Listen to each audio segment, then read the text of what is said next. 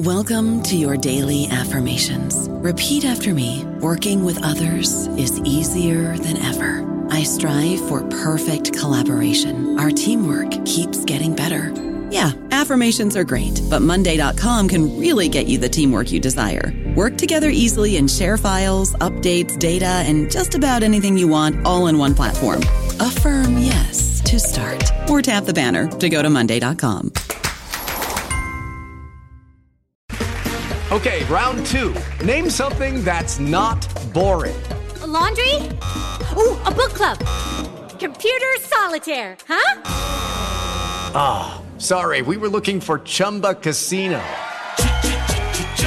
That's right, ChumbaCasino.com has over 100 casino-style games. Join today and play for free for your chance to redeem some serious prizes. ChumbaCasino.com. No purchase necessary. Void where prohibited by law. 18+ terms and conditions apply. See website for details. Hello, everybody. This is Marshall Poe. I'm the editor of the New Books Network, and I'd like to tell you that we have a new and improved website. It has two new features that we think you'll love. One of them is a vastly improved search engine, so that when you type in keywords, you'll get a bunch of episodes really quick. The other is the ability to create a listener account. And in that listener account, you can save episodes for later listening. So you can create a kind of listening list. We think these features are neat, and we think you'll enjoy them. Please visit the site today. Welcome to the New Books Network. Hello, this is Lily Gorin with the New Books Network, the New Books in Political Science podcast. Today I'm joined by Dennis Rasmussen, who is the author of Fears of a Setting Sun, The Disillusionment of America's Founders. And this is like, catnip for me. I was so excited to read this book because I'm always curious about learning about the founders and from another perspective. This was published by Princeton University Press in 2021. And there is a lot of primary source documentation in this book, but I'm going to let Dennis tell us about that, because what he has done is looked at the primary founders and seen where they were concerned or disillusioned with the United States that they essentially had a hand in creating, particularly at the Constitutional Convention. But I'm going to let Dennis tell us a little bit about that. I'd like to welcome Dennis Rasmussen to the podcast and ask him to tell us a little bit about himself and how he came to this particular project. Hi, Dennis. Hi, Lily. Thanks for the invitation. This is great. So I'm a political theorist. Before working on this book, most of my career up to this point had been on the Scottish and French Enlightenment. So Adam Smith, David Hume, Jean-Jacques Rousseau, Montesquieu, Voltaire. And I hit upon the idea for this book almost by happenstance, just as a kind of hobby. Like many Americans, I've long enjoyed reading, the big popular biographies of the founders that seem to come out almost every year, the kind that academic historians tend to deride as founder chic. But it struck me as I read them that, the stories are generally meant to be inspiring and uplifting, and yet the endings were rarely very happy. And I came to realize that by the end of their lives, almost all the leading founders ended up being rather deeply disappointed in the government and the nation that they'd helped to create. This seemed like a sort of obvious point to pursue, and I was shocked to find when I started to look around at the scholarship on the period, I was shocked to find that no one had really done this in a systematic way. So I decided to have a go at it myself, and once I started methodically going through the founders' letters and other writings, disillusionment was really just all over the place. So I don't think I'm pulling at strings here or inferring disillusionment from a few stray comments. There's just this vast historical record attesting to their anxieties and even despair about the country's future, which is all the more striking given that they're all keenly aware that everything that they wrote would be poured over by posterity, right? Their letters are constantly saying, well, when future generations look back on this time, right? And yet their growing disappointment in what America had become wasn't something that they even tried to hide. So for each of them, there are just dozens and dozens of letters and other writings, if not hundreds in the case of John Adams, in which they bemoan the fate of the country, often in these really sort of overwrought, almost hysterical terms. And so, just given the perennial interest that Americans have in the founding and their founders, it strikes me as amazing that this isn't better known or more talked about, that this is the first book on this topic. And you go through systematically, and you're looking at, as you say, a lot of these letters that they were writing towards the end of their lives. I mean, they all wrote letters all the time, obviously, because that's how they communicated with one another. But that, as you note, the works that they were doing towards the ends of their lives were really sort of punctuating this kind of concern and almost grief with, like, will this actually work? And so can you talk a little bit about, not only that sort of coda at the end of their lives, but like their hands in creating the Republic, which was something that they were all keenly aware hasn't always worked. Well, sure. They knew that they themselves called it an experiment, right? An experiment to show that Republican government could work on this large scale after thousands of years of failed attempts. So they knew there were lots of kind of obstacles in the way of what they're doing. And we often celebrate them for that today, right? They're kind of taking on these odds and trying to do this new unprecedented thing. But I think it was all just a lot more frail and fraught and contingent than we remember in retrospect.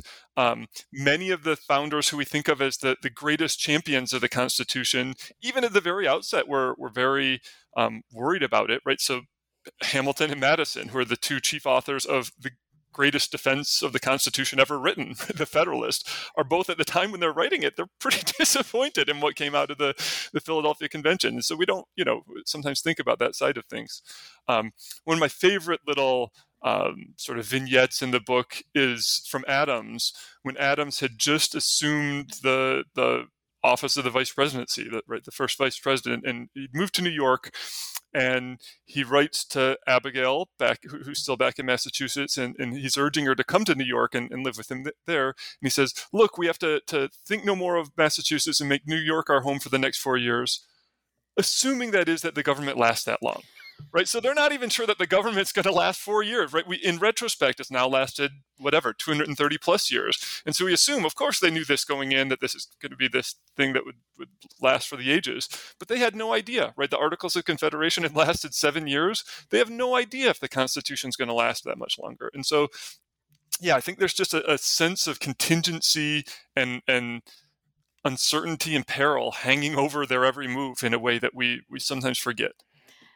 And so, in terms of looking at this peril, this instability, and again, I always talk to my students about Federalist 37, where Madison is really making this argument for the need for stability that's going to come from these longer terms and so forth, but that they have gone through a period of great instability, and republics themselves haven't always been stable. So sort of, can you at least mull about the idea with regard to creating a republic that they hoped would be stable, but that they feared might not be?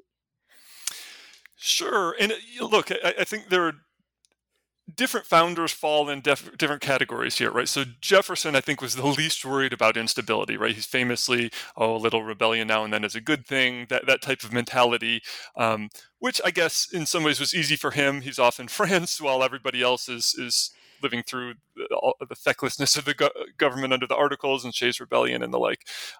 So, some of them have more and some have less concern for stability. But certainly the Federalists, right, the Washington, Hamilton, Adams, well, if we want to count Washington as a partisan, a Federalist, Hamilton, Adams, Madison, certainly in his kind of 1780s incarnation, but I think even in the 1790s Jeffersonian Republican incarnation, all have this concern for stability, because they've read their history, right? They know that the whole history of Republican government had been one of instability, right? This is the great theme of Federalist 9, is the old republics of Greece and Italy and so forth were, unstable while they lasted, and they didn't last very long.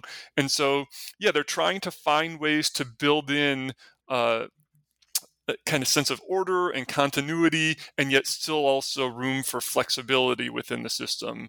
And it was a trick where and this is part of where their disagreements came. Hamilton thought, if we're going to have this kind of stability, we need basically as close to the British system as possible. We need the president and senators to serve for life once they're elected. And that's one way of assuring, continuity.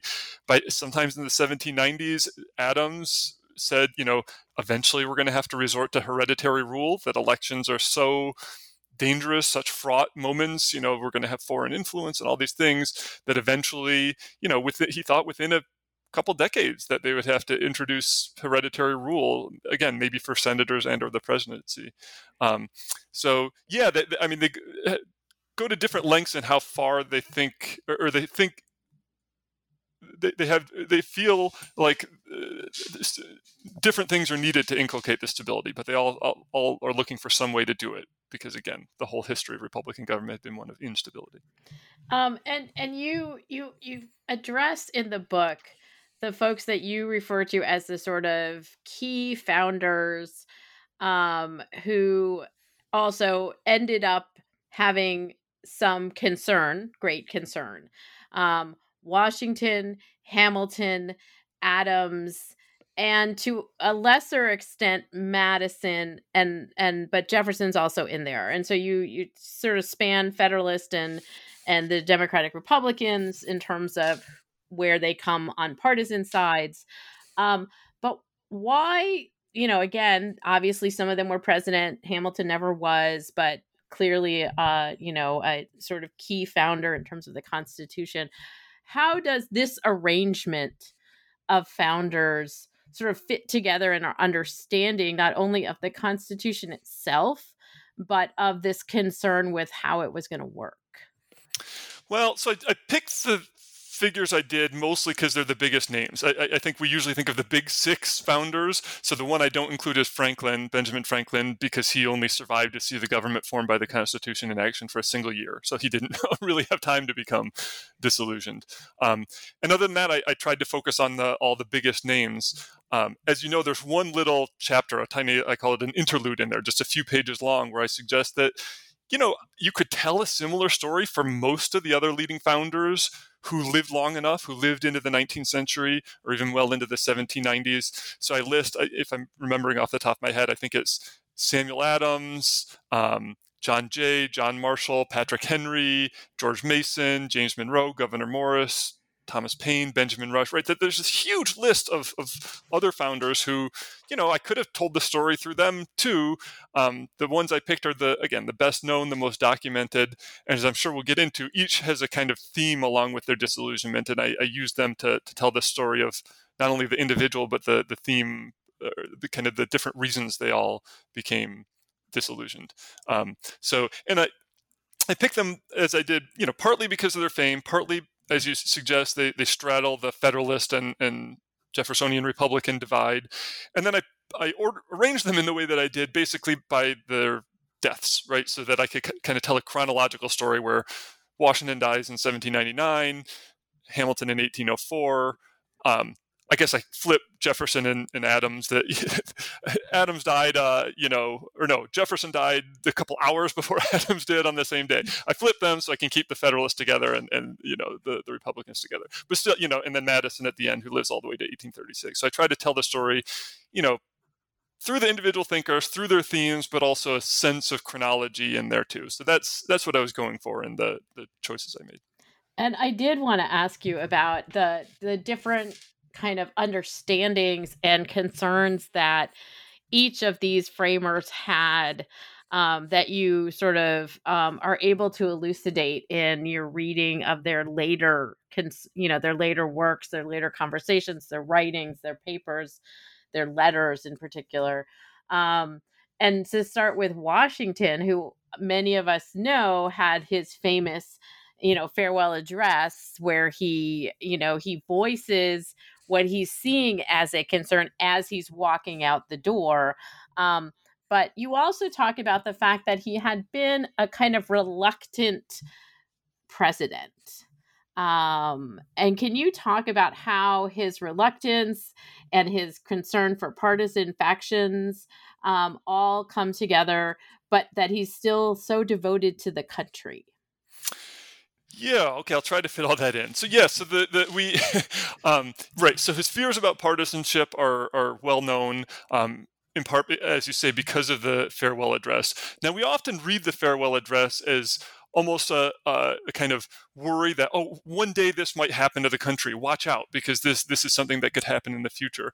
I think it's better read as a lament about the ills that he was sure had already beset the country. Because this, from the time of his leading the Continental Army during the Revolution, he's constantly warning people about what he calls the demon of party spirit. That's the title of one of my chapters.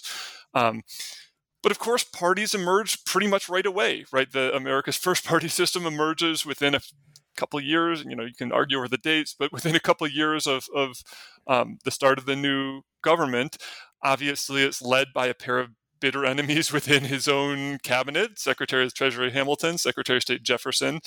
And really, they fought each other with a venom that would make some of the staunchest partisans of today blush. And this is, we're sometimes apt to picture the early republic as a time when these wise patriots in their powdered wigs and their knee breeches and so on, they come together to rationally determine the country's best interest. But in fact, this period is marked by a really unusually high level of acrimony and just plain nastiness, where they regard each other, the two sides regarded each other and treat each other not just as opponents who advocate the wrong policies, but as enemies of the Constitution, enemies of the principles of the Revolution, right? So the Republicans generally saw the Federalists as quasi-monarchists, tools of the British crown. The Federalists tended to see the Republicans as Jacobins bent on instituting mob rule. So basically, every political debate, you have cries of treason, fears of foreign plots, physical violence is very commonplace. And so this, as you might expect, given his concerns about partisanship, this, as time goes on, Washington's confidence in America's future kind of declines as the partisanship emerges and becomes more entrenched. It gets much worse over the course of his second term, and then really reaches a sort of peak during his retirement. He only lives 2.5 years beyond the presidency, but in the midst of the undeclared quasi-war with France, you have members of Congress brawling on the floor of the House of Representatives with canes and fire pokers. You have violent mobs roaming the streets of Philadelphia, which was in the capital, that induced President Adams to smuggle arms into the executive mansion as a precautionary measure. So, many people thought the country was on the verge of civil war. And, Washington's letters during this period are just filled with these premonitions that confusion and anarchy are on the horizon, that the government just can't last that much longer. There's one that I that I quote, where he tells one correspondent that if the Republican, and by this time he's basically a Federalist. I think, at least earlier in his career, he did a pretty good job of straddling the two parties. But by the time of his retirement, it's hard to make a case that he hadn't drifted into the Federalist camp. So he says at one point to one correspondent that if the Republicans were to set up a broomstick and call it a true son of liberty or a Democrat or whatever name suits their purpose, it would command their votes in toto. And so by this point, he's convinced it's not just Congress or his cabinet or whatever. The American people more generally had become thoroughly and irretrievably partisan. And he had always insisted since his days at the Continental Army, at the head of the Continental Army, that, Republican government just couldn't survive for long under those kinds of conditions. And so this is why I suggested at one point that in some ways his political career was the reverse of his military career, in the sense that he won every election unanimously, of course. He got his way on basically every policy dispute. But he failed in what he saw as his most important job, which is to prevent partisanship from overrunning the country. And so I say that in politics, unlike in the Revolution, he won most of the battles, but then lost the larger war. And again, we also have this, sort of romantic notion of Washington holding the country together. And even the title of your book is about the chair that he sat in at the Constitutional Convention, that you note that so many have noted Franklin was unsure if that was a rising sun or a setting sun. And you conclude at the end of your book that it is in fact a rising sun, as Franklin did, but that it was, sort of this tumultuousness that you couldn't quite make heads or tails of which direction things were going, and that Washington kind of died in despair of that. That's right. And we, look, I don't think the heroic image of him holding the country together is entirely wrong for at least those first few years, right? The fact that he managed to keep Hamilton and Jefferson in the same cabinet for whatever it was, 4 or 5 years. I mean, that's a remarkable feat given how much they hated each other. And so it's hard to imagine, frankly, the country surviving those, fragile, chaotic first years without him at the helm. That, it's just amazing how much his contemporaries revered him and trusted him. I sometimes, when I teach my students Rousseau and we talk about the general will, and it's really hard to pin down the general will and so forth. But I sometimes say, if there ever was a general will, that should be Americans' belief that Washington should be president, right? Like this is something everybody agreed on. And that's a big resource to have when you're getting this thing off the ground. So I don't think it's entirely, of course, Washington's a very flawed man in a lot of ways, enslaving people, et cetera, et cetera. But look, having him there, I think, lots of historians say that he's the one really indispensable figure of the founding period. And I think that's right. So for all of his, disappointments and so forth, he also played this really crucial role. And you follow the chapter. Obviously, you say you sort of align the chapters in terms of the point where each founder died, and the next person who died is Hamilton in the famous duel with Burr, because we've all now sung all the tunes to Lin-Manuel Miranda, and we have them embedded in our memory. And we've all seen the show a couple of times because not that many people write musicals about the founding. And when you teach the founding, it's really useful. And so Hamilton, had this important role, not only at the Constitutional Convention, but, in defending the Constitution and advocating for its passage. And yet he was really skeptical about whether it would stand up, and if it had enough power. That's right. So he's... as I've already kind of said, he's the principal author of the greatest defense of the Constitution ever written, the Federalist. He arguably did, as Washington's Treasury Secretary, he arguably did more than any other single individual to give the government that emerged from the Constitution sort of shape and substance in these early years. But as he suggests, he's in fact among the most disappointed in the Constitution, even at the very outset. So at the end of the Philadelphia Convention, he basically told his fellow delegates, look, I'm going to defend this is better than nothing.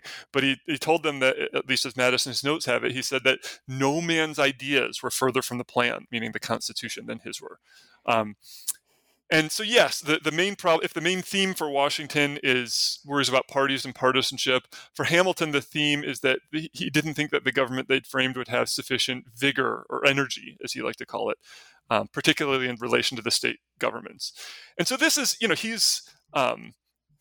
At the extreme end of the spectrum on the founders here, right? Some of the founders, like Jefferson, saw the exercise of governmental power, especially at the national level, as almost an inherent infringement on liberty. Hamilton took basically the opposite view. He always thought it was, vesting too little power in the government was at least as dangerous as vesting too much in it, that a weak government was at least as great a threat to liberty as a strong one, which he thought had been proven during the Revolutionary War, right, when the Continental Congress couldn't effectively levy taxes or raise troops, and so the army was perpetually undermanned, undersupplied. It was proven by the feckless government created by the Articles of Confederation. So he really thought energy was the essence of good government. And so he spent most of the 1790s trying to strengthen the government in basically every way that he could dream up, right? So as the nation's first Treasury Secretary, he develops this sweeping financial program that he thought would and did help to put the country on a sound economic footing. He, as a pivotal member of the cabinet, he fought to expand presidential power in both foreign affairs and domestic affairs, particularly while Washington, the great war hero Washington's in office, and it's sort of harder for people to object too much. Later in the decade, he's the effective commander of the nation's army during the Quasi-War. He tries to capitalize on this to build up the military, and so on and so forth. Basically, he does everything he can, and he does a lot during these years, but he's never convinced that he'd done enough. So Jefferson, and by this point Madison, the Republicans are constantly there fighting him, hounding him, preventing him from realizing the full extent of his vision.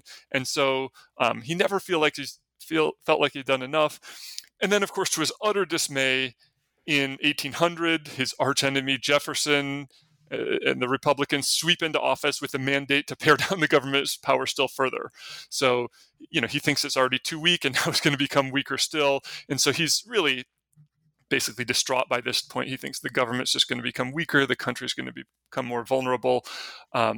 So in 1802, he writes this, I think, really touching letter to Governor Morris, where he laments that, after all he'd done, after so many years to try to make the government work, it just wasn't going to happen. He went so far as to call the Constitution a frail and worthless fabric, and said that every day proves to me more and more that this American world wasn't made for me. And so, by the end of his life, the premature end of his life, by the time of the famous duel, he had basically concluded that this already weak government was only going to get weaker still over time, and that little but disillusion and disorder could be expected for the foreseeable future. I don't know about you, but I'm very busy and I don't have a lot of time to cook. That's why I subscribe to Factor. Eating better is easy with Factor's delicious, ready-to-eat meals. Every fresh, never frozen meal is chef-crafted, dietitian approved, and ready to go in just 2 minutes. You'll have over 35 different options to choose from every week, including Calorie Smart, Protein Plus, and Keto. These are 2-minute meals. Factor meals are ready to eat and heat, so there's no prepping, cooking, or cleanup needed. They're flexible for your schedule. Get as much or as little as you need by choosing your meals every week. Factor is the perfect solution if you're looking for fast, premium options with no cooking required. Sign up and save. We've done the math, and this is important. Factor is less expensive than takeout, and every meal is dietitian approved to be nutritious and delicious. Head to factormeals.com/NBN50 and use code NBN50 to get 50% off. That's code NBN50 at factormeals.com/NBN50 to get 50% off.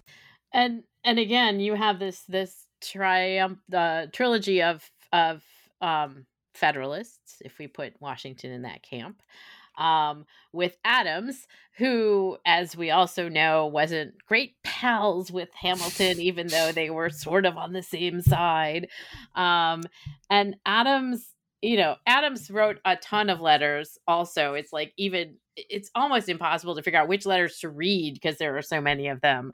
But you did sort of find a theme that he had with regard to his concern about the capacity of the government to work. Right. So the theme for him, and I think the overriding source of Adams's pessimism, was what he perceived to be the lack of virtue among the American people. So there are lots of reasons he might have become disillusioned. He's just a sort of irascible, curmudgeonly guy, although very funny too. I think much funnier than any of the other figures were. But he hated political parties almost as much as Washington did. He worried about the ills of sort of democracy or populism almost as much as Hamilton. Obviously, unlike the two of them, he lives long into the 19th century. He lives long enough to see his erstwhile political opponents, the Republicans, basically, gain ascendancy over the political scene for 2.5 decades. But it's, what I think is the real theme to his worries is what he sees as a lack of virtue. That he thinks that Republican government depends. And look, all of them thought this to some degree, but I think this is even more important to him than most. The Republican government depends not just on the right institutions, but also on the people's character. That unless the citizens exhibited a sense of civic virtue, duty, patriotism, unless they're willing to put the public good ahead of their own, Republican government couldn't work, right? The popular self-government would just be an insoluble clash of conflicting interests. But for all that, he was never entirely persuaded that the American people had the necessary sense of duty, starting as early as the revolution itself. He talks about, there's just too much rascality and venality and corruption and avarice and ambition. It's, again, very colorful and sometimes very funny correspondence. But he says there's just too much of all this in America to support a republic. And he holds this view off and on for a half century. I mean, there are, of course, ups and downs. Right around the time of the Constitutional Convention, he's, of course, in London at the time, not at the convention, but he writes this sort of magnum opus, The Defense of the Constitutions of Government of the United States, where he toys with the idea, can the right structure, can the right institutions make up for the lack of virtue? But pretty soon he goes back and says, no, it really can't. There's also kind of a brief respite, a brief moment of relative optimism during the in his retirement during the War of 1812 in the midst of the sort of patriotic fervor unleashed by that war. But really, throughout these 50 years or so, his correspondence just dwells on this theme of his fellow citizens' lack of virtue and hence lack of fitness for Republican government. So in some ways, he's one of the first great critics of the idea of American exceptionalism, right? This notion that the American people are somehow innately more virtuous or more fit for democracy than other peoples are. And so, yeah, I mean, his disillusionment started much earlier than it did for any of these other figures. So this is before the Constitution was even a twinkle in the framers' eyes, and yeah, lasted for basically 50 years. And the kind of putting the responsibility on the people was also a theme that Jefferson had, but it wasn't one that he necessarily lost faith in the same way Adams does, because Jefferson's sort of ideal of agrarian Republican virtue is a bit different. But Jefferson, as you note, has some great concerns about the sectional fissures that come to ultimately divide the United States.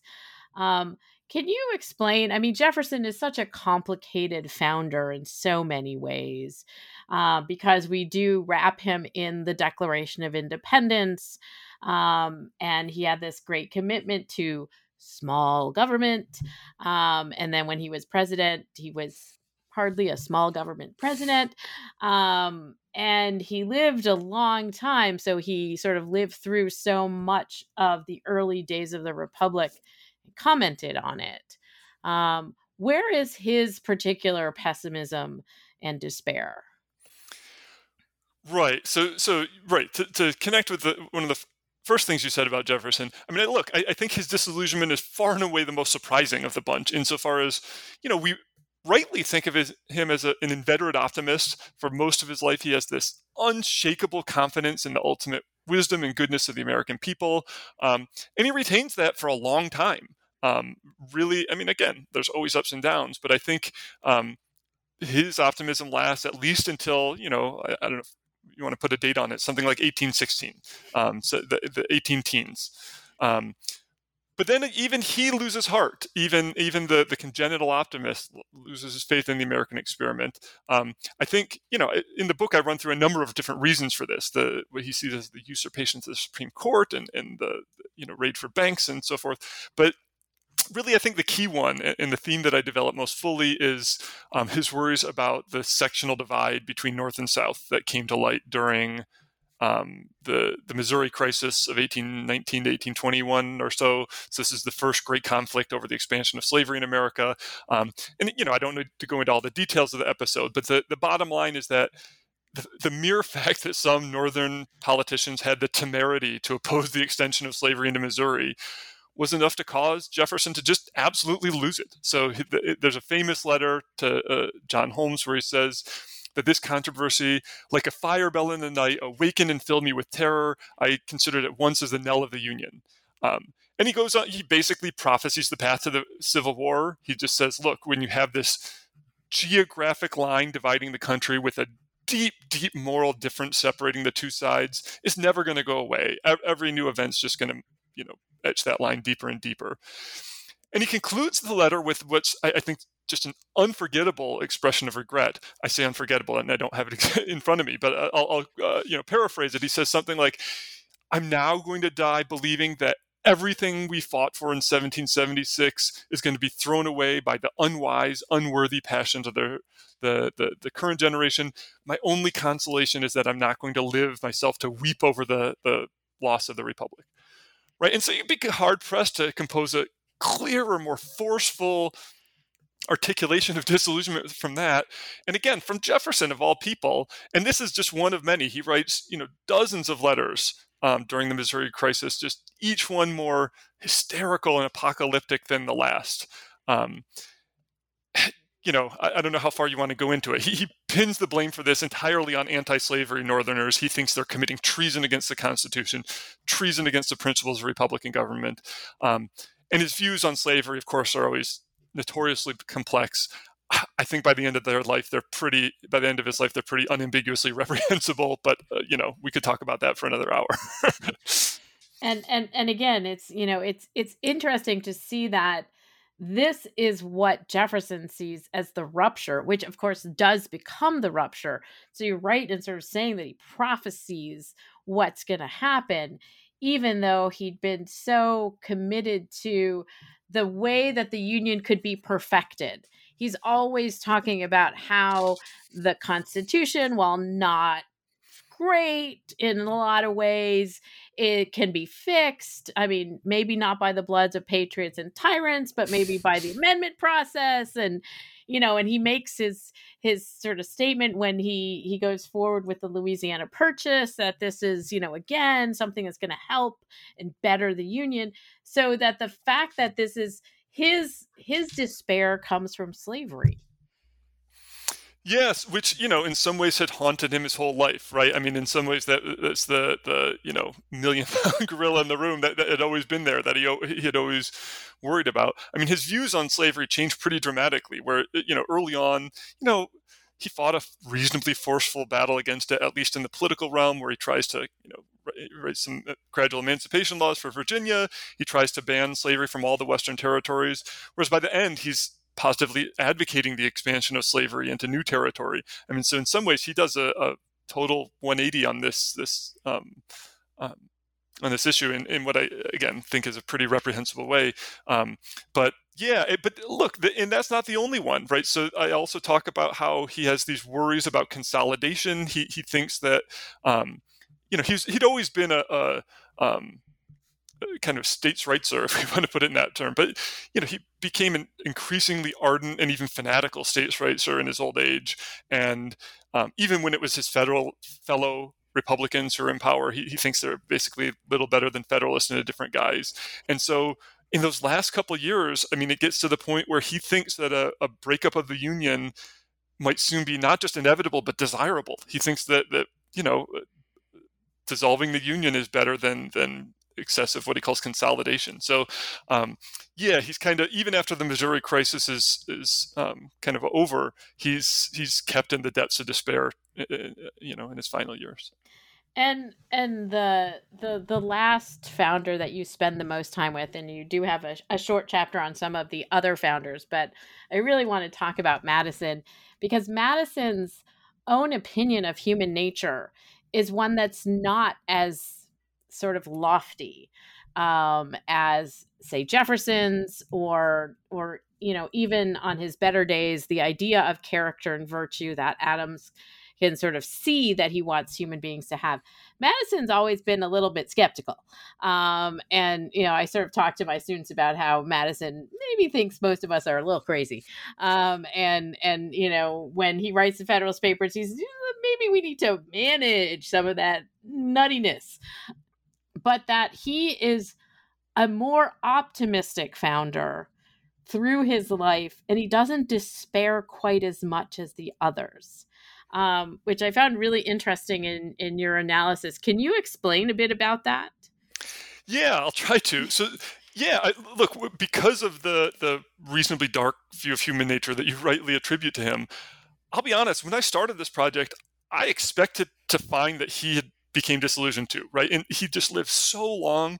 He lives until 1836, so this is most of the way through Andrew Jackson's second term as president. He saw so much, frankly, pretty bad stuff. I assumed he'd be disgusted by it all, especially by the kind of populist demagoguery represented by Jackson. And so I assumed I'd be writing this book about these 5 disillusioned figures. But as I read through his letters and other writings from this later period, right, I knew his writings during the founding reasonably well, but as I read this stuff from much later in life, frankly, the evidence just wasn't there. On the contrary, to the end of his life, he remained surprisingly, sometimes even defiantly optimistic about America's constitutional order. And there were, as with anyone, there are ebbs and flows. So during the nullification crisis of 1832, 1833, he expresses some real worries, but for the most part, he remains, steadfast in his belief that this is going to work. And so, yeah, I devote a couple chapters to him at the end, asking kind of why he's such an outlier, right? Why he retained his confidence in the nation and the government that they'd founded when so many others didn't, right? Not just the four that we've discussed here, but most of the rest of the founders too became so disillusioned. Now, the obvious answer might seem to be, I think it's wrong, but the obvious answer might seem to be, well, he's the father of the Constitution, right? He got what he wanted out of the Philadelphia Convention and remained satisfied with the result. But that's definitely not right, because he too, at least at first, he too regarded the Constitution as pretty radically defective. We sometimes describe the Constitution as embodying Madisonian principles, but in fact, he lost more battles than he won at the convention, including a number of those he deemed most important. By one scholar's count, this is Forrest McDonald's count, of the 71 proposals that he moved, seconded, or unequivocally supported that summer in Philadelphia, he lost on 40 of them. So a pretty clear majority he ended up losing on. And so by the end of the convention, he's pretty profoundly disheartened. But he soon became reconciled to it, I think genuinely reconciled to it in a way that, say, Hamilton, his co-author in The Federalist, never quite did. And so, yeah, so the question is how we explain this. Part of it, I suggest, I think is just a matter of personality or temperament. His contemporaries consistently describe him as measured and dispassionate and even tempered, almost maddeningly so, right? Even when he's president and the Capitol, the executive mansion, are ransacked and put to the torch by British troops, and there are these rumblings of secession pervading New England, and he's like, oh no, everything will be fine. So he's just a more even-keeled guy than the others were, and I think this probably contributed to his lack of despair. Another part of the answer that's connected to this one and connected to what you said in your question is that, I think he never had the somewhat naive and or grandiose hopes that the other founders had for America and its government. He just had lower expectations for what's politically possible, right? So he never expected that the American people would always surmount partisanship like Washington or always surmount selfishness like Adams. He never really hoped that the nation would one day play this grand role on the world stage and compete with the European imperial powers on their own terms, the way that Hamilton did. Nor did he even really, for all that he shared with Jefferson, did he really have this vision of these virtuous yeoman farmers getting together and wisely managing their political affairs on a local level. So he had, lower hopes, and that, meant that he was somewhat less likely to be disappointed in those hopes, right, in what America ultimately became. I discuss a few others in the book. Let me mention here just one more factor that I think went into his enduring confidence, which is that, by the end of his life, he's the last of the fathers, as he's sometimes called. Madison had already seen the country endure so much, right? He had seen by that point America's constitutional order, whether the Alien and Sedition Acts and the War of 1812 and the Missouri Crisis and on and on. And I think this led him to believe, or at least to hope, that it could weather a good deal more, right? So that the more the nation endured, the more durable it seemed to him. So those are my guesses, right? I mean, it's always a matter of hypothesis, asking this kind of question: what motivated his confidence? But those are my best guesses. And that seems a very reasonable conclusion, given his commitment also to the idea that the Constitution needed to be established and stabilized so that it could actually put down roots, and that we could then have some faith in it as people who are being governed by it. I always talk to my students about his argument with regard to stability so that we can all be good citizens, so we know what the laws are. If they keep changing the Constitution, it's hard to know. And I certainly think that Madison seemed to have some idea that the longer it was in place, maybe it would work out. You make an interesting sort of comment early in the book about the fact that while you're talking about the disillusionment, pessimism, despair of the founders, or at least 5 of them, that you're not really sort of looking at whether or not they were depressed human beings, but that you have to sort of take into account the fact that they had different personalities and that they had different inclinations. So there's this little nod towards their mental health. Can you explain a little bit about why you felt the need to talk about that? Yeah, I mean, I guess it was just to stave off the worry that, I'm sure, people have moments of pessimism or moments of personal and look, all of them did, right? Adams had all these moments where he's kind of wallows in self-pity and, oh, people are never going to appreciate my contributions to the revolution in the way that they should, and so on. But I guess I was trying to suggest that these are really, they're not solely these kind of personal momentary feelings, that their disillusionment in all of the cases was really fairly long lasting, at least 8 or 10 years, and the shortest one being Jefferson. They're really connected to some of their deepest hopes and fears about what America would be, kind of long-standing hopes and fears about, again, partisanship and virtue and the like. So I was just trying to stave off, you could write a book where you could take one or two moments of pessimism and really press hard on them and turn them into something they're not. And I guess I was just trying to stave that off from the outset and say this is a really enduring thing, again, really closely connected to their deepest hopes and fears. And of the sort of lesser founders, you have this short sort of interlude where you say that a lot of what you found in the Big Five, you also saw in them.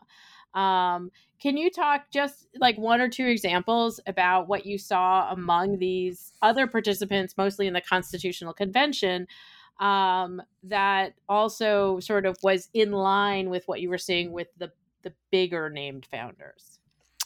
Sure. Okay, so one or two. So I'll pick Gouverneur Morris as one of my favorites. Actually, my current book project is on Gouverneur Morris, who I think is a totally underrated founder who wrote the Constitution. Every American school child can tell you who wrote the Declaration of Independence, but nobody knows who wrote the Constitution. And Gouverneur Morris, as much as anyone, wrote it. But by the end of his life, he's a diehard Federalist, and by the end of his life, given the ascendancy of the Republicans in the War of 1812, he essentially advocates the secession of the North from the Union. He's the most staunch anti-slavery figure at the Philadelphia Convention. He gives a really rousing, all but abolitionist speech, really morally condemning slavery in these very moving terms. And he saw the country in some ways in terms of a almost Manichaean dichotomy, where you've got a system based on commerce and free labor in the North and an agrarian system based on slavery in the South as good versus evil. And he thought evil was winning. He thought, the Virginia dynasty and the political power of the antebellum South, he thought, the slaveocracy was winning. And again, it got to the point where he was advocating the secession of the North from the Union.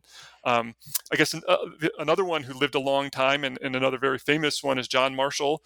He too, does a great deal to shape the government from his seat on the Supreme Court as Chief Justice, right? He does so much. I mean, of course, he's fighting with Jefferson much of the way and whatever, but, wow, he accomplishes a lot. But then he too lives well into the 1830s. He sees the nullification crisis coming and he says, oh, this can't really happen, right? Nobody could seriously say that a state could nullify federal law, right? That's just a recipe for blowing up the Constitution. But then when it became clear that, people really meant it, there were a lot of people who really thought that way. He writes to his fellow Supreme Court Justice Joseph Story and says, the Constitution can't last. It's been, prolonged by miracles thus far, and it just can't last. It's, soon going to be a dead letter. And so, a lot of these are really surprising. We don't think of these figures as ending up in this place, and yet really almost all of them do. And the sectionalism and the original sin of slavery also seems to be so much a part of some of that pessimism. Yeah, I mean, more for Northerners than Southerners in lots of ways. But yeah, no, for many of them, that it's really bound up with that question too. Yeah. And so you mentioned that you are working on a book on Gouverneur Morris, who, as you say, and I agree with you, is somebody who needs more attention paid. Maybe Lin-Manuel Miranda can write about him too. So let me just interject there and say, he's Hamilton's best friend. He's there at his deathbed when Hamilton dies, and he doesn't even get a bit role in the musical. It's really a travesty. And so what is it that you are writing about Gouverneur Morris? So it's about basically his role at the Constitutional Convention and his constitutional vision. So there's a chapter early on that's a kind of biographical chapter because he's such a colorful character. He's this peg-legged ladies' man, really wicked sense of humor, lives a really colorful and eventful life. He becomes the minister to France after the convention, follows in the footsteps of Franklin and Jefferson. He's the only diplomat to remain in France throughout the Terror. So he lives this really fascinating life in a whole variety of ways.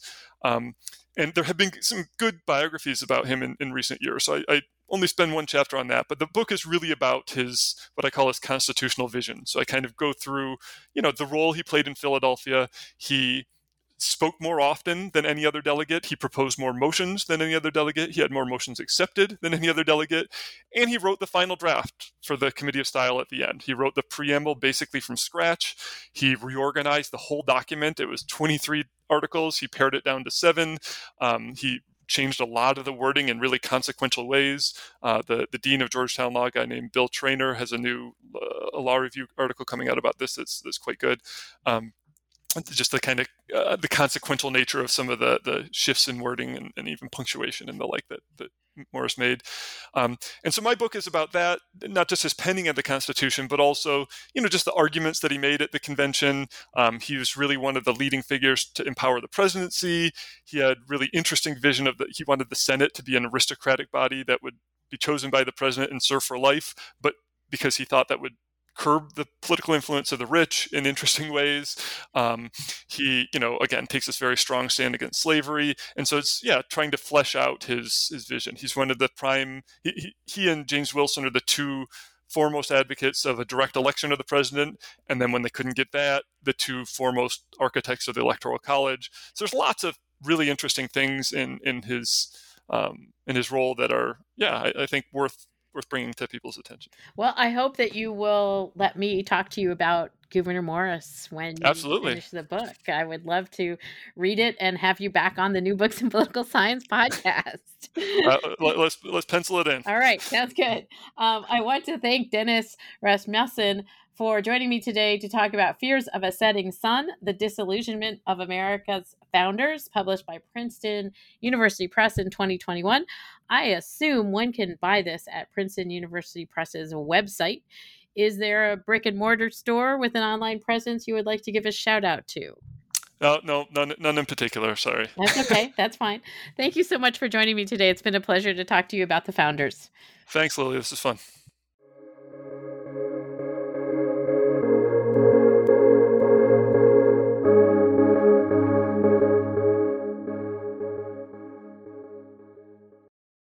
With the Lucky Land Slots, you can get lucky just about anywhere. This is your captain speaking. We've got clear runway and the weather's fine, but we're just going to circle up here a while and get lucky. No, nothing like that. It's just these cash prizes add up quick. So I suggest you sit back, keep your tray table upright, and start getting lucky. Play for free at LuckyLandSlots.com. Are you feeling lucky? No purchase necessary. Void where prohibited by law. 18+ terms and conditions apply. See website for details.